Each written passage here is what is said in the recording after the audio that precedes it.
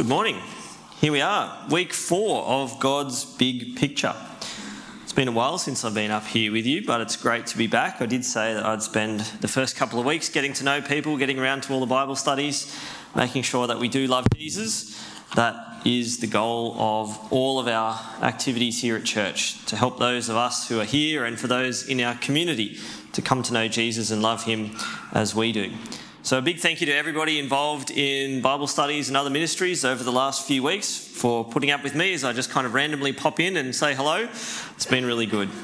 But here we are, week 4, and we're going to see this week how God's kingdom is partially established. We're going to see how God has accomplished his saving work for a group of people in the Old Testament. Remember our pattern established in Genesis 1? God will have his people in his place, under his rule and blessing. And today we're going to hear some amazing things, incredible things.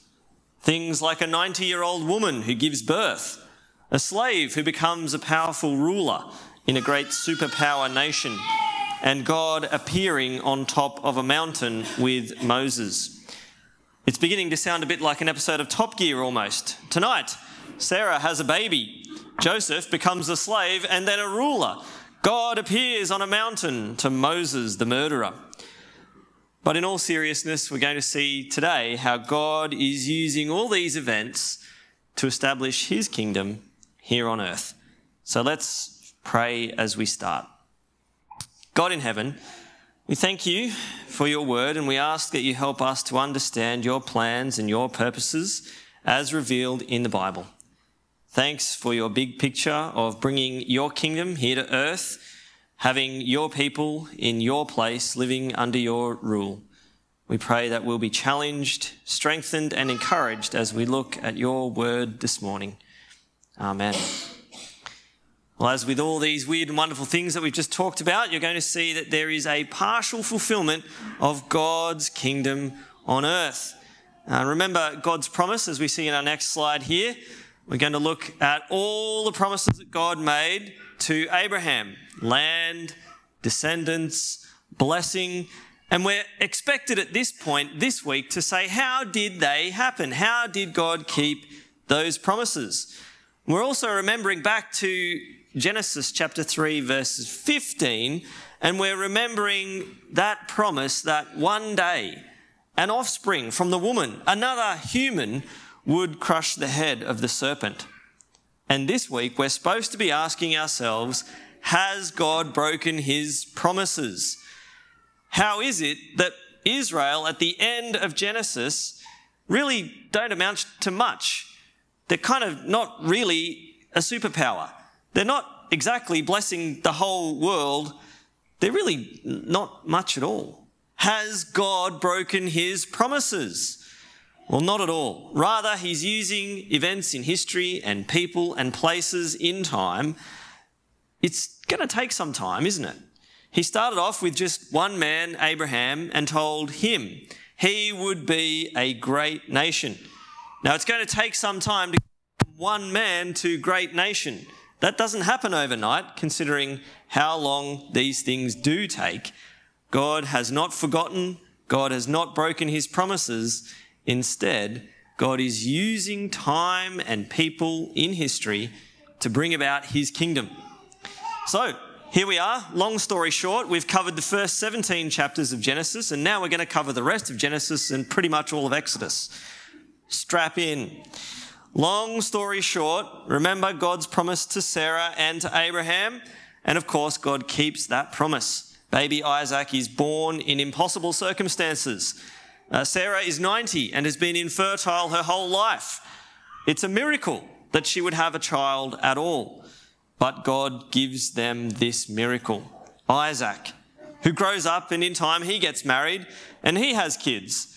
Not many, only 2, Jacob and Esau. And then Jacob kind of deceives his father and steals his older brother's inheritance and blessing. You can look at more of that in Genesis 25. Of course, Esau is rightfully angry. The older brother's just been robbed of everything that he once had. And Esau is mad. He wants to kill Jacob. Jacob escapes flees to his other family over in another part of the world. Now, is it a great nation? No. Is it a people? Yeah, it is, but just a small number. It's really not amounting to much at all just yet. Until, of course, we see the next generation from Abraham to Isaac to Jacob and his 12 sons. Each one becomes leader in a tribe, and we see each one becomes the father of many people themselves. The point of this is that over time, God has kept his promises. Abraham did eventually become the father of a great nation. All those things that God promised did, in fact, happen. The point of this is to see that God did not break his promises. Rather, he's used the events in history to bring about his plan for his people in his place under his rule and blessing. So the people that God chooses and uses are all chosen by God's grace. If you look at the kind of people that God has chosen throughout Genesis, these are not the kind of people that you would choose. If you were in charge of running some sort of important salvation mission, why on earth would you choose a really old guy with no children to be the father of many nations? It makes no sense. This is ridiculous. But by God's grace, he chooses and uses Abraham. The same thing is true of Isaac, the only son, the one and only child, legitimately fathered by Abraham. A great nation, you say? One child? That's it? Not exactly a great nation, is it? How is one kid going to bless the entire world? This is ridiculous. But God chooses and uses Isaac. The same thing with Jacob. Despite the fact that he deceives his older brother, he's kind of a jerk who steals what's rightfully his older brother's, but God chooses and uses him. It's by God's grace that all this comes. It's got nothing to do with anything that Abraham himself could do. He's 99 at the point when his son is born. How many 99-year-olds do you know having children? Not many. How many individual people do you think it could take to make up a great nation? Certainly more than one. And Jacob, the guy who's a real nasty piece of work and steals rightfully what belongs to his older brother, deceiving his father in the process and then running away bravely instead of facing his older brother's wrath. And Joseph, we're going to see as we come to his story, well, he's arrogant.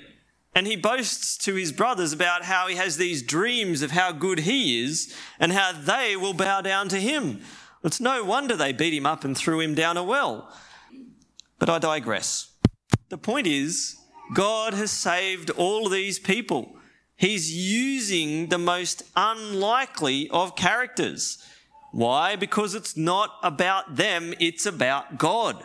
God is at work saving his people, choosing and using even the most unlikely of individuals. And you know what? It's the same for us too. We are saved by grace too. It's not about our own efforts. It is the same for us, just as it was for them.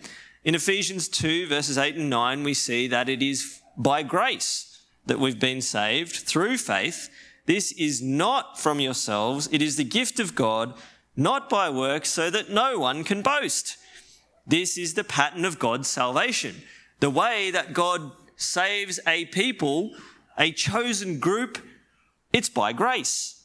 It was in the Old Testament, and it is for us today. This is the pattern of God's salvation. It comes by grace, not by works, not by merit. Abraham, Isaac, Jacob, the rest of the Old Testament figures that we'll see, they added nothing. They could not add anything. They themselves were simply chosen and used by God to grow his kingdom by his grace.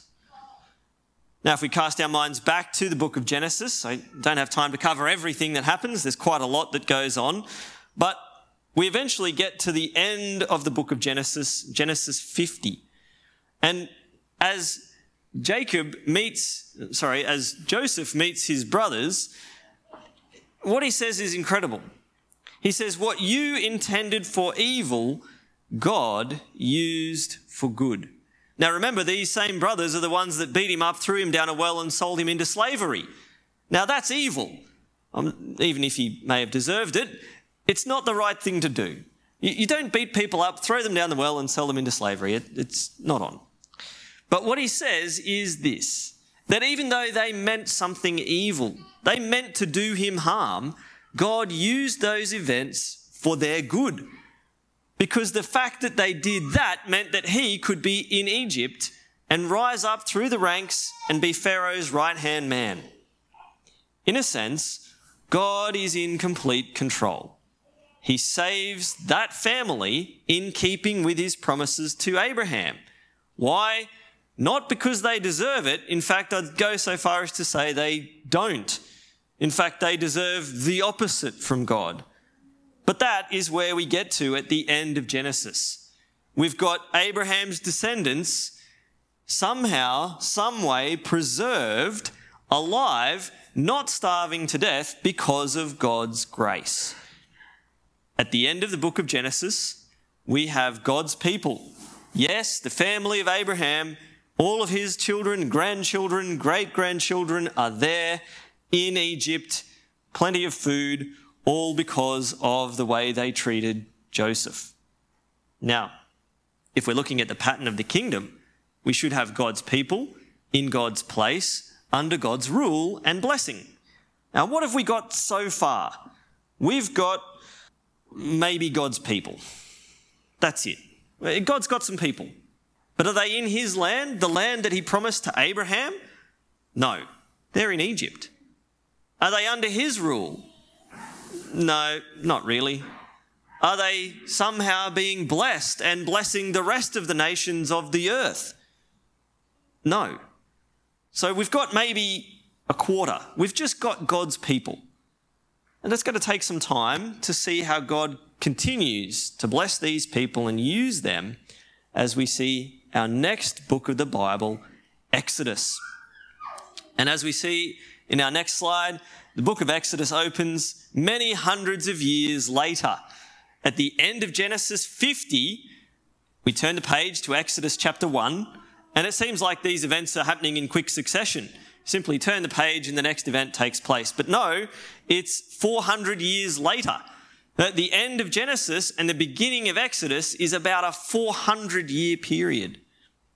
So you might ask the question, what has happened in God's plan of salvation? This grand plan of having his people in his place under his rule, how's that gone? What's changed in 400 years?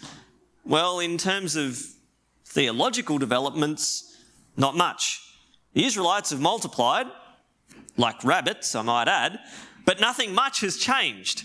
They're still just a group of people. They're certainly not in God's promised land because they're still in Egypt. They're not really under his rule, they're not being blessed, and they're not being a blessing. So again, we're supposed to think, come on God, what are you doing? Do something. That's what people should be thinking as Exodus opens. Come on God, get to work. It's 400 years later. We should be thinking, when will God keep his promises? How will God keep his promises? It's been 400 years. Come on, God. And Exodus then begins to answer these questions. As we go through the book of Exodus, we can't stop. We've got to keep going. But we're going to start with the birth of Moses. Here he is, little baby in the basket. Remember that story? And we're thinking perhaps he will be the one who will be the saviour, the one who will crush the head of the serpent. Maybe he will bring blessings to all the nations. It's going to be him, right? Spoiler alert, it's not. Nope, he isn't the one. He is not the guy that was promised in Genesis 3:15. Even though he will play an important part, we'll get to that. We're going to fast forward through some of the events of Moses' life to the Passover, because we're going to remember what God did then. Now, for those of us who were here last term when we did Exodus, you would have covered some of this. So again, we're not going to stay here long, but God made a way for people to be saved. Remember, they're slaves in Egypt to Pharaoh, and God has them kill a lamb, paint the doorposts with the blood because it's a substitute. And the idea is that God will kill every firstborn who doesn't have the blood on the doorpost, but he will pass over those houses that do have the blood on the door. We're going to see something important here. We saw in Genesis how God is saving his people by grace. In Exodus, we're seeing how God saves his people using a substitute. Look here at Exodus chapter 12, verses 12 and 13. Remember how God gave them a substitute. If they will only listen to what God says, if only they will allow that lamb to die in their place, the angel of death will pass over their house and they will be saved. God has given them a substitute. The Passover is the way in which God's people go from being slaves to free. In order for them to leave Egypt, God has this great plan of salvation at work. And the Passover lamb, the substitute, is at the heart of that. So people leave Egypt, bound for Mount Sinai to worship God. And this is what Moses asked Pharaoh for. Please let us go out into the wilderness to worship our God. Now this, as they get to this section, as they leave and they go out into the mountain, in the next slide, we're going to see here what happens. They get the 10 Commandments. We've got a great movie about the 10 Commandments there, and Charlton Heston being whatever it is that he does, acting really well like Moses. The people get to Mount Sinai, and what happens? God gives them his law. So now we've got God's people saved out of slavery, and they've been given his rule to live under. Now that's good. We're getting somewhere. We've now got God's people and God's rule. They're heading to God's land. They're heading to the place where they should be, but they're not there yet. So Moses gets these tablets of stone that God himself wrote on, the 10 Commandments. And it's important to remember now why they get that. Why is it that God gives them the 10 Commandments at this point in time? Now remember the context. Okay, Exodus chapter 20 verse 1, God reminds them of why he's giving them his rule. That is because he saved them. Okay, Exodus chapter 20 verse 1 says, I am the Lord your God who brought you out of Egypt. That's why I'm giving you my rule. That's why you've got the 10 Commandments. And it all points to the fact that salvation comes before they get the law. It'd be different if God had have said to them, here's my law, here are my 10 Commandments, obey them perfectly, then I'll bring you out of Egypt. But he doesn't. He graciously brings them out of Egypt first, brings them to the mountain, and then gives them the law. And as we see in Exodus 20, that's the preface to the whole rest of the law. You are already God's people. God has already saved you. That is why you now live for him. And friends, it is the same for us today. Jesus has already saved us. His death on the cross was the once for all substitutionary death. He died in our place so that we could be free from slavery to sin. And now, in response, we live in obedience to him. Not because we're hoping that by doing something we will be saved. Rather, having been saved already, we live for him. The same thing is spoken of here in 1 Corinthians chapter 5. As Paul writes this letter, he's teaching the people in that church, what do? Get rid of sin. Don't boast about it. Get rid of the yeast, the leaven that he speaks of. Get rid of that. Get rid of sin. Why? Because Jesus has already saved you. Get rid of sin, not so that God might one day save you. No, get rid of it because he already has. For Christ, our Passover lamb, has been sacrificed. It's done. Our substitution has come. He has died in our place, and now we live in response. Jesus has been sacrificed, and that is why we live for him. So here we are now in the middle of the book of Exodus. If we see on our next slide, we're a bit like Bon Jovi up there singing. We're halfway there, living on a prayer. But the kingdom's still only halfway established, isn't it? If we look at what God's kingdom would look like according to the pattern, we've really only got his people under his rule. But even then, they're not really doing a very good job of it. You might remember the golden calf incident just after they get God's law. What do? God says, I've just saved you, now worship me. And Moses has gone for some time and they decide that they should build a golden calf instead and worship that. So they're not really living under God's rule fully. Yes, they have it, but not completely. So far we've seen how God saves his people both through grace and through a substitution. And that is how he brings them to himself and saves them and gives them his rule to live by. But there's one more thing.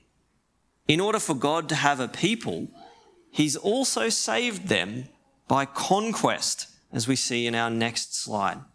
God's kingdom comes in part through what he does at the Red Sea. God's kingdom involves conquering his people's enemies.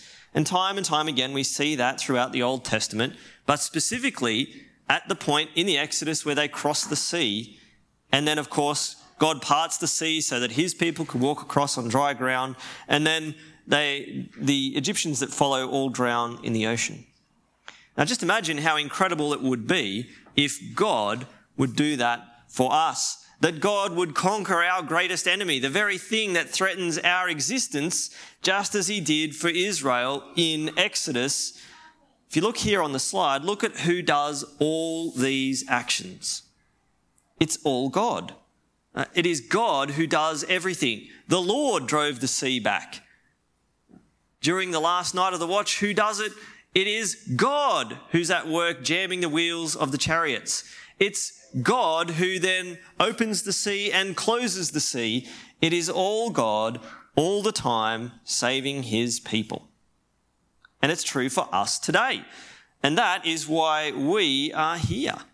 We have been saved by God defeating our greatest enemy too.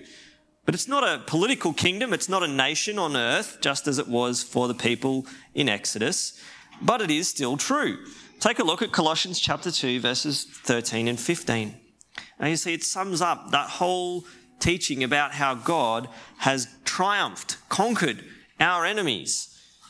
While we were dead in sins and unable to do anything, because that's what dead people do, nothing, God made us alive. That's what the Bible tells us. And God is the one who's forgiven our sins. God is the one who cancelled the debt. God is the one who's provided us with a substitute. God is the one who has disarmed the authorities. God is the one who's at work throughout the whole plan of salvation. God has allowed Jesus to triumph over our enemies of Satan, sin and death like a mighty, victorious warrior. And God's kingdom is ultimately established by Jesus. And God is the one who's at work through the whole process, saving a people for himself. It's hard to have a kingdom without people, isn't it? And this is what the whole of Genesis and Exodus is all about. How God saves his people so that they can live under his rule and blessing. And friends, it's the same for us here today. We are saved by Jesus.